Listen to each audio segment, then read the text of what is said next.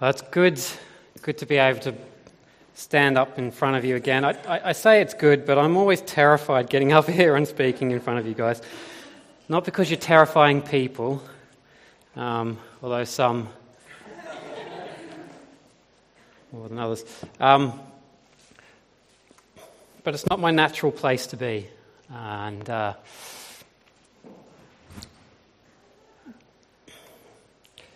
yeah. And it's been a bit of a struggle going through this, and I've wrestled with this for a bit, and thanks, sweetie. And so it's difficult to give something that you still feel you're trying to grasp hold of yourself.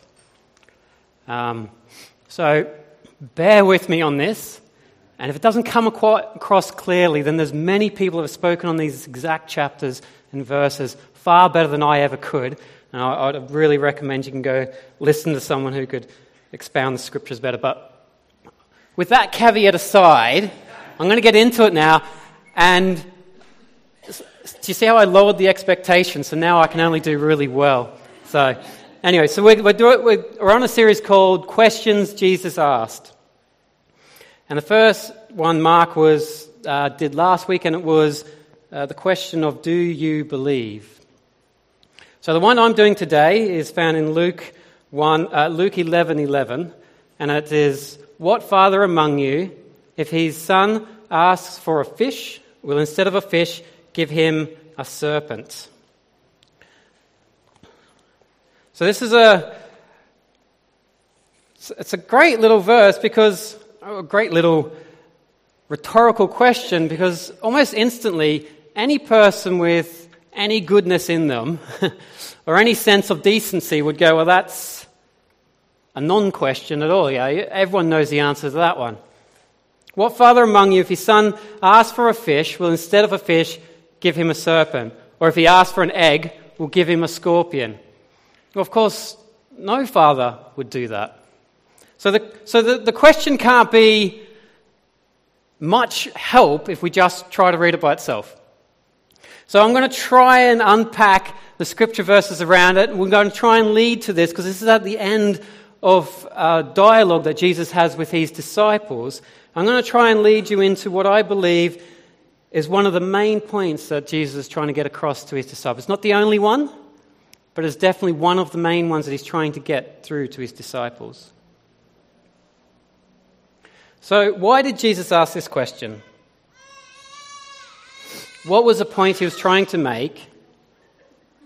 And what can we learn from this?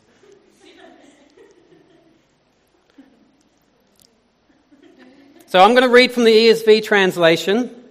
Now, the scripture verses in here, they can be translated, and the emphasis can be quite different from translation to translation. So the reason I'm saying I'm reading from the ESV is because that's the train of thought I want to take you down.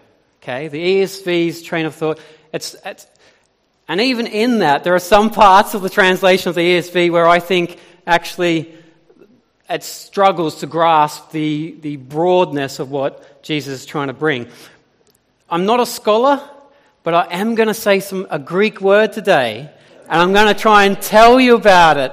Isn't that? So I feel like I'm almost there now as someone who shares, because I can share something about a Greek word. But just note, I am not a Greek scholar, nor will I probably pronounce this the same way that a Greek-speaking person might, but we're going to get there, and I'll feel good about it anyway. So the verse we're speaking about is actually about the Lord's Prayer. And I want you to know that actually, if you've been a Christian for any length of time, I can guarantee you would have heard at least one sermon, if not multiple of sermons on this. And at the very least, you would have read this scripture verse multiple times. So it is not unfamiliar to us. What I would really ask, and I'm praying the Holy Spirit, come on Holy Spirit, is that we would hear the faint whispers of what the Holy Spirit wants to teach us today. Let us not be so familiar with these verses that we miss over the faint whispering of the Holy Spirit to us today. So I just encourage you, those people have heard them many times. They're still good. Good news is always good, all right? Luke 11, 1 to 13. Now Jesus was praying in a certain place, and when he finished, one of his disciples said to him, "Lord, teach us to pray as John taught his disciples."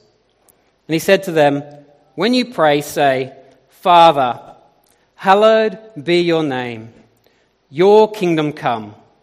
Give us each day our daily bread, and forgive us our sins, for we ourselves forgive everyone who is indebted to us. And lead us not into temptation.' And he said to them, 'Which of you who has a friend will go to him at midnight and say, "Friend, lend me 3 loaves, for a friend of mine has arrived on a journey, I have nothing to set before him"? And he will answer from within, "Don't bother me. The door is now shut, and my children are with me in bed. I cannot get up and give you anything." I tell you, though he will not get up and give him anything because he is his friend, yet because of his impotence, he will rise and give him whatever he needs. And I tell you, ask and it will be given to you. Seek and you will find. Knock and it will be open to you. For anyone who asks receives, and anyone who seeks finds. And to the one who knocks it will be opened. What father among you, if his son asks for a fish, will instead of a fish give him a serpent? Or if he asks for an egg, will give him a scorpion? If you then, who are evil, know how to give good gifts to your children, how much more will the Heavenly Father give the Holy Spirit to those who ask him? Now this scripture verse, or particularly the Lord's Prayer, is in both Matthew and Luke. In Matthew, it's part of a much larger dialogue that that the gospel writer writes that Jesus said. It was part of towards the end of the Sermon on the Mount. But here, Luke is saying that actually his disciples are with him. Now, we don't know if Jesus is praying out loud. We don't know if he's away off and they see him praying. But what we do know is the disciples absolutely know that he's praying. They know that it's some reason, somehow, he's in communication with God, and they're like, "Jesus, teach us that." And the interesting thing is why bring in John? Why just not say, "Jesus, teach us how you pray"? And it's an interesting thing when they say, "Teach us as John taught his disciples." Because there's something more the gospel writers wants us to look at here. This is more than just a nice little prayer that we can stuff in our pocket and pull out and recite when we feel the need to pray. This is talking about a community of people that God is bringing together. See, John the Baptist was part of leading almost a revival in the nation of Israel. And there was people flocking to him, and it was forming a community around him. And part of the way they formed communities would give them prayers to say in a community setting. So they would be able to say this together and have a sense of unity and community because of that. So the disciples are saying, "Jesus, I see that you're bringing a new community into this earth, a new hope. There's a newness coming. Teach us to be a community. Show us, as John showed his disciples, how to be a community." Now, how do they know that John had showed them to be a community? Well, there was at least two disciples of Jesus used to be disciples of John. We know Andrew, which was the brother of Simon Peter, was a disciple of John the Baptist. And we don't know who the other disciple was, but scholars speculate that it was probably the gospel writer John. But we don't know that for sure. But we know that at least two of them were disciples of John the Baptist. And here they're saying, we know what John was trying to do, bring a new community into Israel, a new hope, a new focus on the true repentance that God calls us to. Now you're bringing a new hope into this world, Christ. You're bringing new hope, Jesus. Show us how we unite in a community around that. And Jesus, amazingly, he doesn't go, "You got it wrong." It's not about saying prayers together. It's not about benedictions. It's not about liturgy. He doesn't say that at all. Immediately, he just goes, "Yeah, sure, no worries. I'll teach you how to pray. And what's amazing is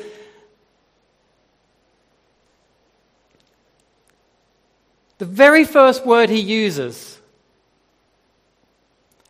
is different from any other Benedict in Judaism to that date. The very first word. Father. He doesn't start off with God Almighty, Lord of all, wonderful Creator. No. He starts off with one of the most emotive words that we probably have in our language. Father.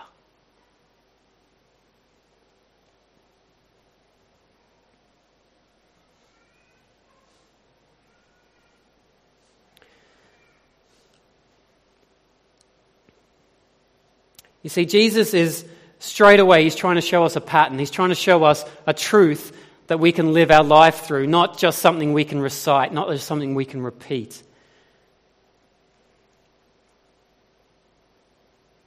You see, the next few verses after this, Jesus is trying to show that truth. He's trying to show that it's not a little prayer you repeat. He's not saying it's a liturgy that you are to follow. He's trying to expound it and expand it to us to show that actually there's a heart to this. Father.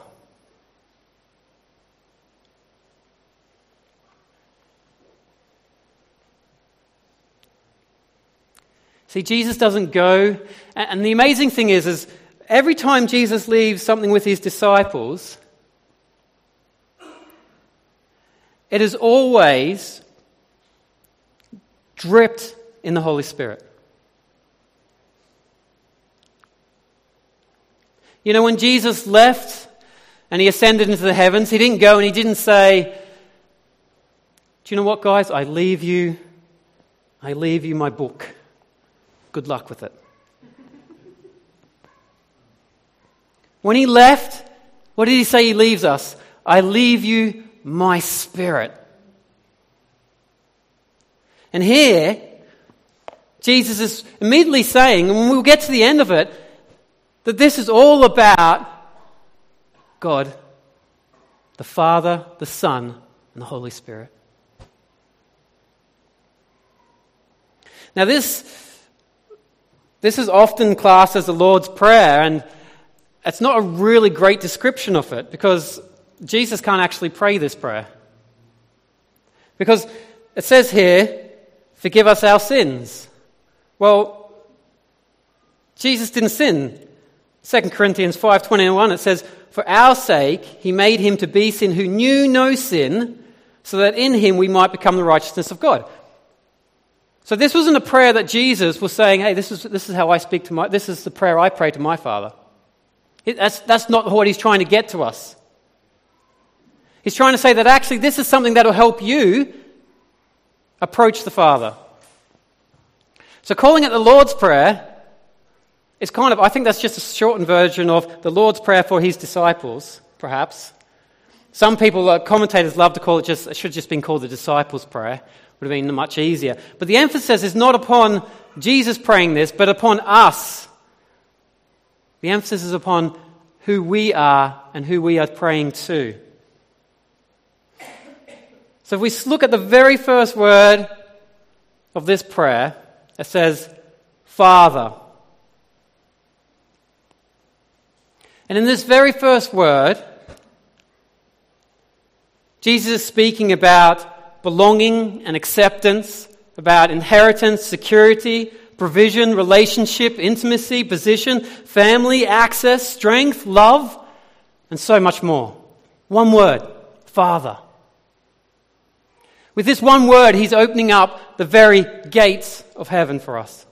One word, Father.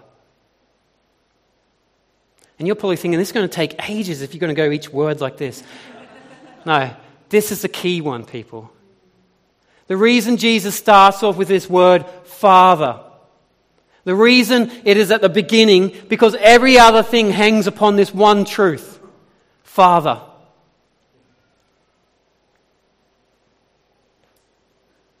And this is not the same as an earthly father. I mean, I've had it today. My child runs up to me in the middle of praise and worship, and he goes, "Daddy, can I have a sweet?"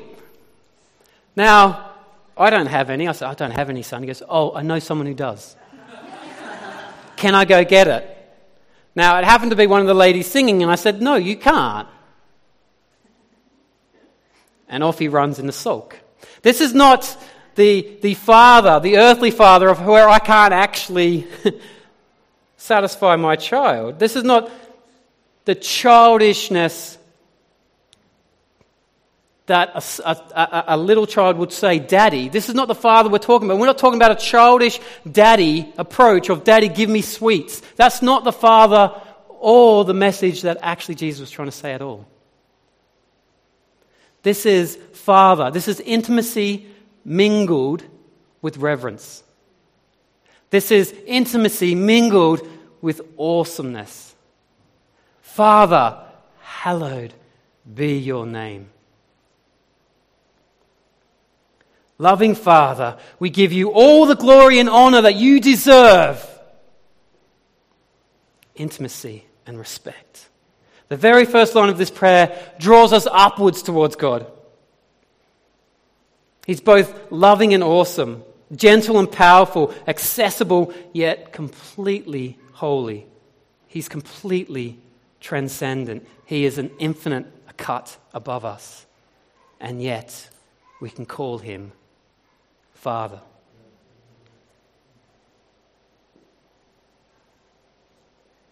And the prayer goes on, and you can even hear the cogs turning. Your kingdom come. Let this God rule in our lives and in our community. Let your rule and reign be manifested on earth. Your kingdom come. Father, hallowed be your name. Intimacy, respect. Your kingdom come. Rule and authority of God being worked out in the reality of this earth. The first three statements are to draw our focus upwards towards God. We are drawn up so that his kingdom might come down. We are drawn up to lay aside ourselves and to focus solely on him. The first three statements are so that we would right-size God, put him in his rightful place, not come as a child demanding selfishness. Or as my child, it wasn't even selfishness, it's just childishness. He doesn't ask us to come in childishness. He asks us to come as children to a Father who is both accessible but awesome.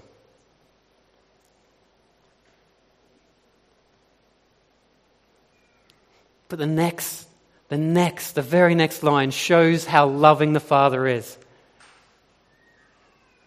And Jesus says, "Give us each day our daily bread." It demonstrates the love of the Father. Here is this Father God. He's saying, "I know that you have needs. I am not unaware of it."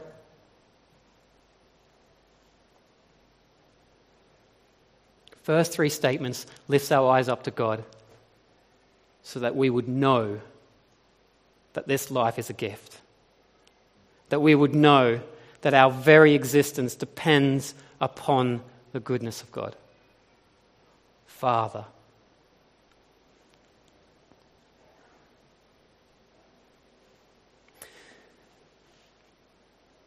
I got stuck for a long time. I took far longer to prepare this than I ever had hoped because I got stuck on this one word.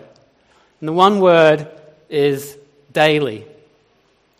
And I was looking through it and I was thinking, when I was reading it, for me it didn't quite seem to fit into the pattern of the rest of what the scripture verses after was saying. And I was like, okay, what do you got to do? You've got to go back, dig a bit deeper. Go back to what would the Greek say? What do people interpret and translate from the Greek? So I thought, yeah, I'll do that. I'll go back and I'll look over what they said. Well, part of that's a mistake because it's like a spider's web you can get trapped in if you're not careful.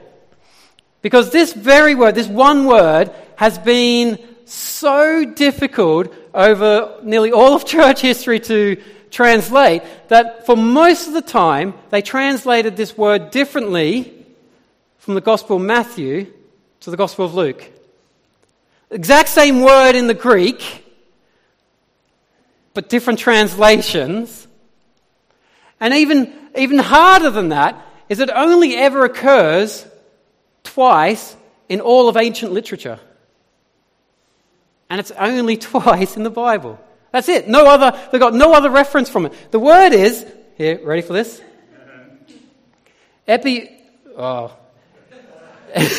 Epiousios. Epiousios.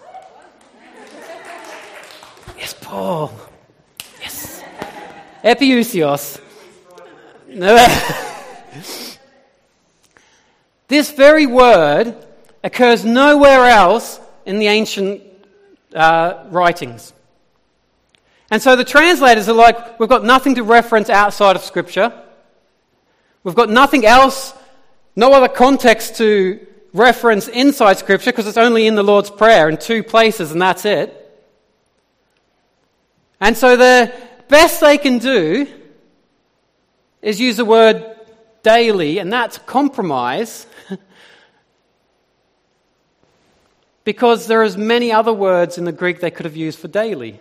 And it doesn't really make sense to use this one word that occurs nowhere else just to make it say daily. So the scholars, this is not my confusion, this is scholars' confusion here. These are people that are studying this and far smarter than me.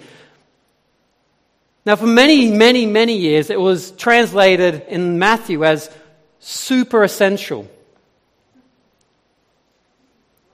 Super essential. And that was because of the way they try to break the word down. But even then, that doesn't quite work. I've said that to you, you're like, oh, that's brilliant, that's great. Well, actually, the reason you don't see that in Scripture is because it's not quite the emphasis that Jesus was trying to put on the Lord's Prayer. Because what it does, and this is what the commentators say, if we leave it as super essential, what we do is we're taking away something from this prayer.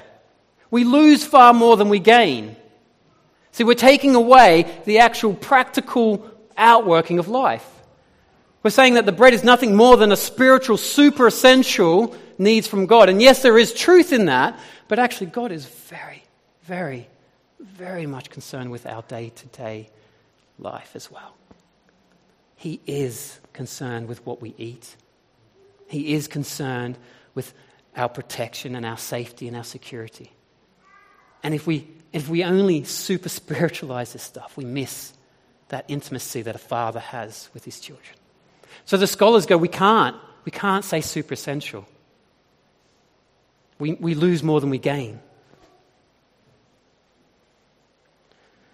So all I could really do is I go to someone who I really respect. So I go to John Calvin, the 16th century theologian, and this is how he interprets it. Now remember, this is an interpretation. This is not a translation. The Greek is hard to translate. So this is his interpretation. He interprets it as continually. That it is everlastingly happening. And this is how he says it. It says, "O Lord, since our life needs every day new supplies, may it please thee to grant them to us without interruption." That's how he interprets it. It's a continually thing that's happening, every day, continually. But it's not just a one-off daily thing, and it's not only happens if we come to him daily. And we know that because, let's be honest, we don't come to him daily.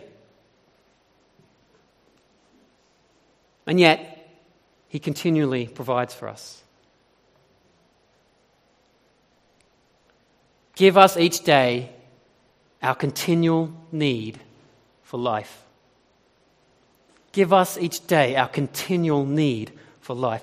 This very verse here is speaking about utter dependency upon the life giver in all aspects of life. And in fact, the word bread is in the Greek that's translated there, actually means far more broadly all food groups. And probably even more broadly than that, all needs. Give us each day our continual need for life. Everything we need for this life to exist and continue on, please, give it to us.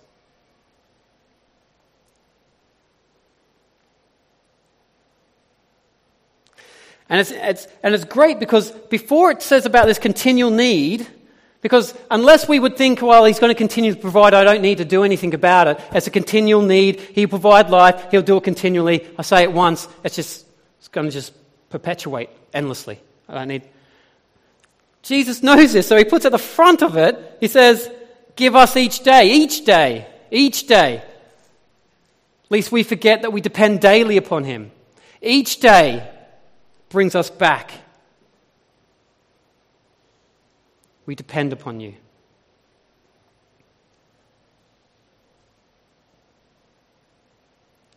This very verse compels us to stay close to the Father. The verse, the prayer then goes on and says, and forgive us our sins, for we ourselves forgive everyone who is indebted to us. I mean, that's a statement, isn't it? I mean, is that a loaded statement or what? What do you think Jesus is saying in this, huh? I mean, could you imagine the disciples going, oh, yeah, no, yeah, I forgive. Do I forgive? Yeah, I better forgive. And Jesus has no wiggle room as we would hope to forgive. No, as we should forgive. No. For we ourselves forgive everyone who is indebted to us. This very thing is actually revealing even more of the Father's heart. This is even more revealing who the Father is, because this is showing how the Father stoops down. And when we don't deserve forgiveness, when we're nothing but a mucky mess of sinful grot, the Father picks us up. He holds us close and he says, you're mine.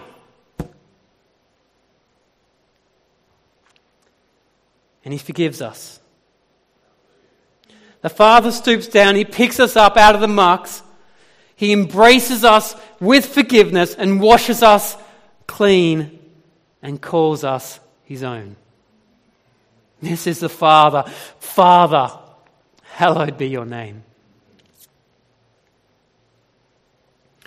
We forgive because we are forgiven. If we stop forgiving, we are forgetting the very thing that God has done for us. The very reason we can say, Father. We cannot ever, ever, ever stop forgiving when there is need to. Now, this is not trying to say, go dredge up something in your past to try and forgive people for. That's not what I'm trying to get at, people. But you know when you need to forgive someone. You don't need to be told that. You know it. This is the forgiveness. Forgive. Because it honors God. Whoever he's representative in this world, how do we best reflect him? Be like him. What does he do? He forgives us. So what should we do? Forgive others.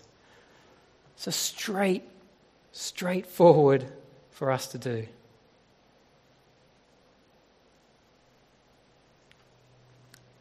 And lead us not into temptation. The prayer once again finishes us off with our dependency upon God. As before, when it says, give us our daily bread,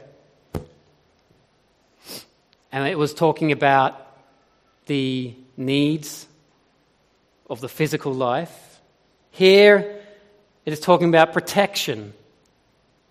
It's talking about protection of our spiritual lives. If we stay close to the Father, then we will not be enticed or lured away, as James 1:14 says. But each person is tempted when he is lured and enticed by his own desire. Our loving Heavenly Father is our greatest protector.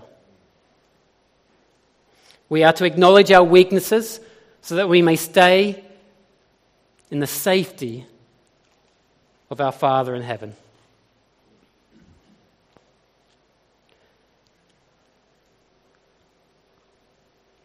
Now, if Jesus had have left it there, we would miss out on a lot of what I've just said, because a lot of what I've just said I've got from the next verses.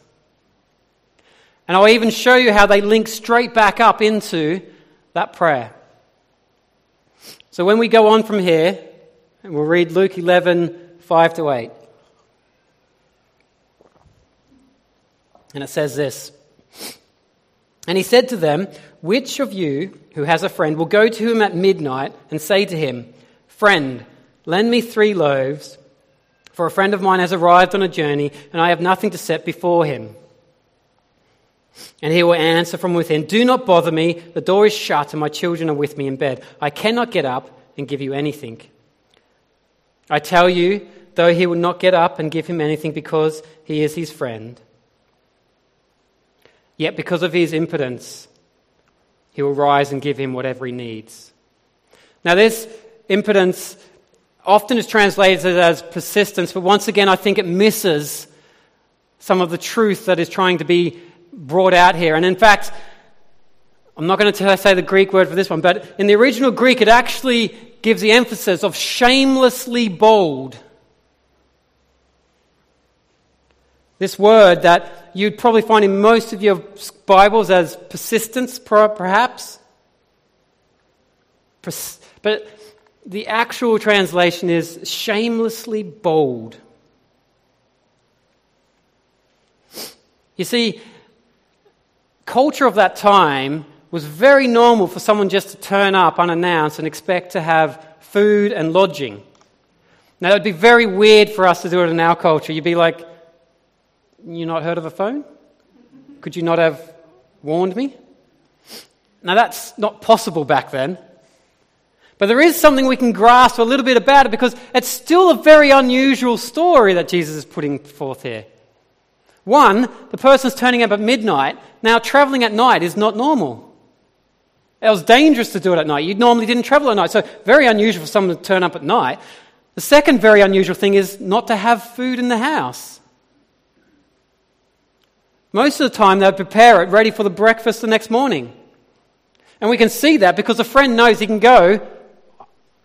And we all have these people, don't we? Where we can go, "I know where I can get some. I don't have it. I know where I can get it from." This is who it is. I know I should have prepared something. I don't have anything for myself or my family, and now I've got a visitor. I don't have anything. I know someone who's got something. But could you imagine me calling you at like 3 a.m? No. And saying, "Look, I'm sorry, but I need a favor." Your immediate response would be pretty much what this guy did. "Do not bother me. The door is shut. I'm at home with my family. Can't it wait till tomorrow?"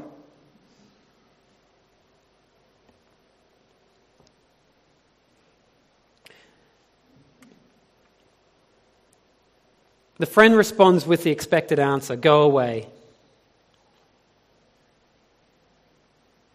But because that this host is both in a predicament of being shamed because he doesn't have anything for his guest, or shamed if he wakes up a neighbor to admit he doesn't have anything for his guest, he's in quite a predicament there. Which is more shameful for him to do? And he chooses the lesser, to be vulnerable to his friend and say, "Look, I'm going to put my hands up and say, I stuffed up here, I didn't prepare. I have nothing for my family nor for my guests. Can you help?" This is a place of vulnerability this person is coming. And because of that place of vulnerability, because of that shameless boldness that the friend approaches, because of that, he gives it to him. But the point I want to bring out here is this story. I don't think this is the main point Jesus is trying to get across in this. So you can pull that out, it's great. But I want to ask, every other verse, what's it referring to? Every other one is referring to something to do with a family or father in particular, father and son relationship, father and child. Who's the father and son in this? Who are the father and the children? They're the ones in the house being woken up. See, often we would say that we are the friend asking God for something. I would say that although that is true, and God does grant those who ask him as friends, how much more access does the child next to the father have? In the middle of the night, your child throws up. How much access does he have to the father? Complete. Your child, Father, I thirst. Can you get me a drink? Immediate access.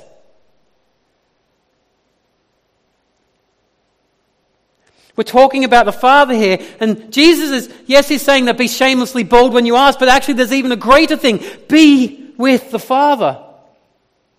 And if you're right there, actually you don't even need to ask for your needs. Can you see how that comes out in this? The child doesn't ask. Why? The Father's already prepared. Not only does he have enough to give away, he has enough for his family for the next day. Security is already provided for. He doesn't have to send them out on a journey in the middle of the night. They're there right beside him.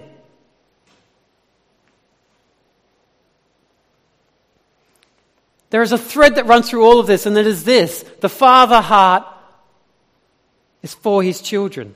The Father is for his children.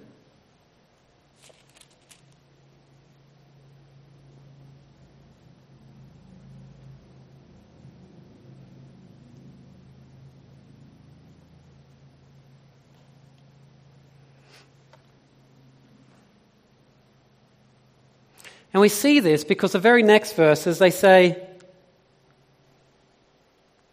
and I tell you, ask, and it will be given to you. You don't have to go on a journey. You don't have to leave your house. Father. It's right there. It's immediate. It's not ask. And at some point he might hear you. He's right there. Ask. The Father is there. And this is what it's getting at here. I tell you, ask and it will be given to you. The story highlights that as children of God, we have immediate access to him. It's showing us that our needs and our security and our protection is right there beside us, there, immediate. We don't need to go out and get it. It's there, right there, people. For everyone who asks receives, and the one who seeks finds, as the one who knocks it will be opened. We start by turning to our Father, God, and asking. We then look for the answer to our request. We seek for God's response to the question that we have asked. And when he answers, and when we find that response from God, we step through into the fullness of his answer. We step into the blessings of God immediately. We live out the answer we found in the Father. And so all of this brings us to the question, what father among you, if his son asks for a fish, will instead of a fish give him a serpent? Or if he asks for an egg, will give him a scorpion? If you then, who are evil, know how to give good gifts to your children, how much more will the Heavenly Father, give the Holy Spirit to those who ask him?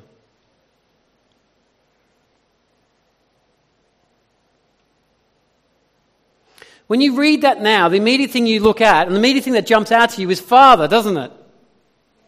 Here we see Father, earthly, Father, heavenly. And every father, and it says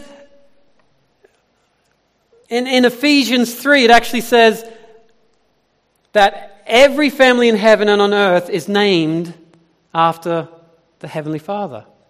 So every family, every father has at least something of the Father, God, that they portray.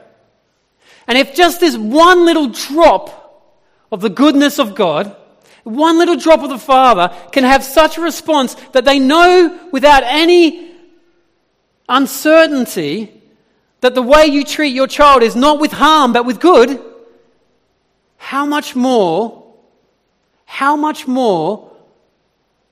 would the everlasting ocean of the goodness of God bring to us?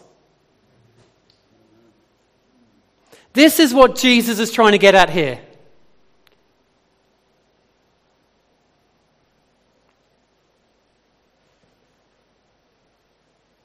We know how to give good because God is good. And the greatest gift that God could give us is what? Himself. Why? Because if He is the greatest and there is nothing above Him, nothing to compare to Him, anything that He gives that is not Him would be less.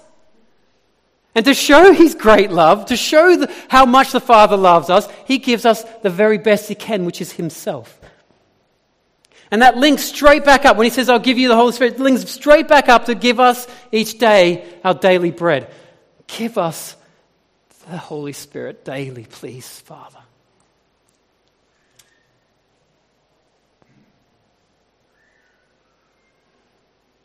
Ephesians 3:14-21. This is how Paul, I believe that he either had this prayer in his heart when he wrote these words, because listen to this. For this reason I bow my knees before the Father, from whom every family in heaven and earth and on earth is named, that according to the riches of His glory He may grant to you to be strengthened with power through His Spirit in your inner being, so that Christ may dwell in your hearts through faith, that you, being rooted and grounded in love, may have strength to comprehend with all the saints what is the breadth and length and height and depth, and to know the love of Christ that surpasses knowledge, that you may be filled with all the fullness of God. Now to Him who is able to do far more abundantly than all that we could ask or think, according to the power at work within us, to Him be glory in the church and in Christ Jesus throughout all generations, forever and ever. Amen. Is that not the summary of the disciples' prayer? Is this not what Jesus is trying to get at here? The fullness of God. Not a part of it. If I could sum up this phrase with one word, I can't. But if I could sum this up with one phrase, it would be this: trust in the Father's goodness. If I could sum up what Jesus was trying to get across to His disciples, it'd be this one phrase: trust in the Father's goodness.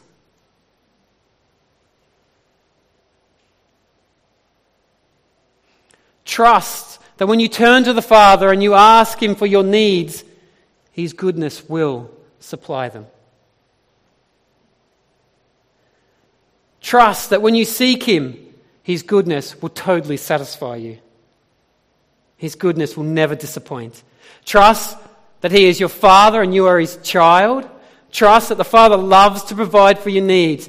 Trust that when the storms of life rage and the suffering of this world seems to overwhelm, when you focus on Him and who He is and who you are to Him, that His goodness will rescue you, restore you, and give you fullness of life. Trust in the Father's goodness.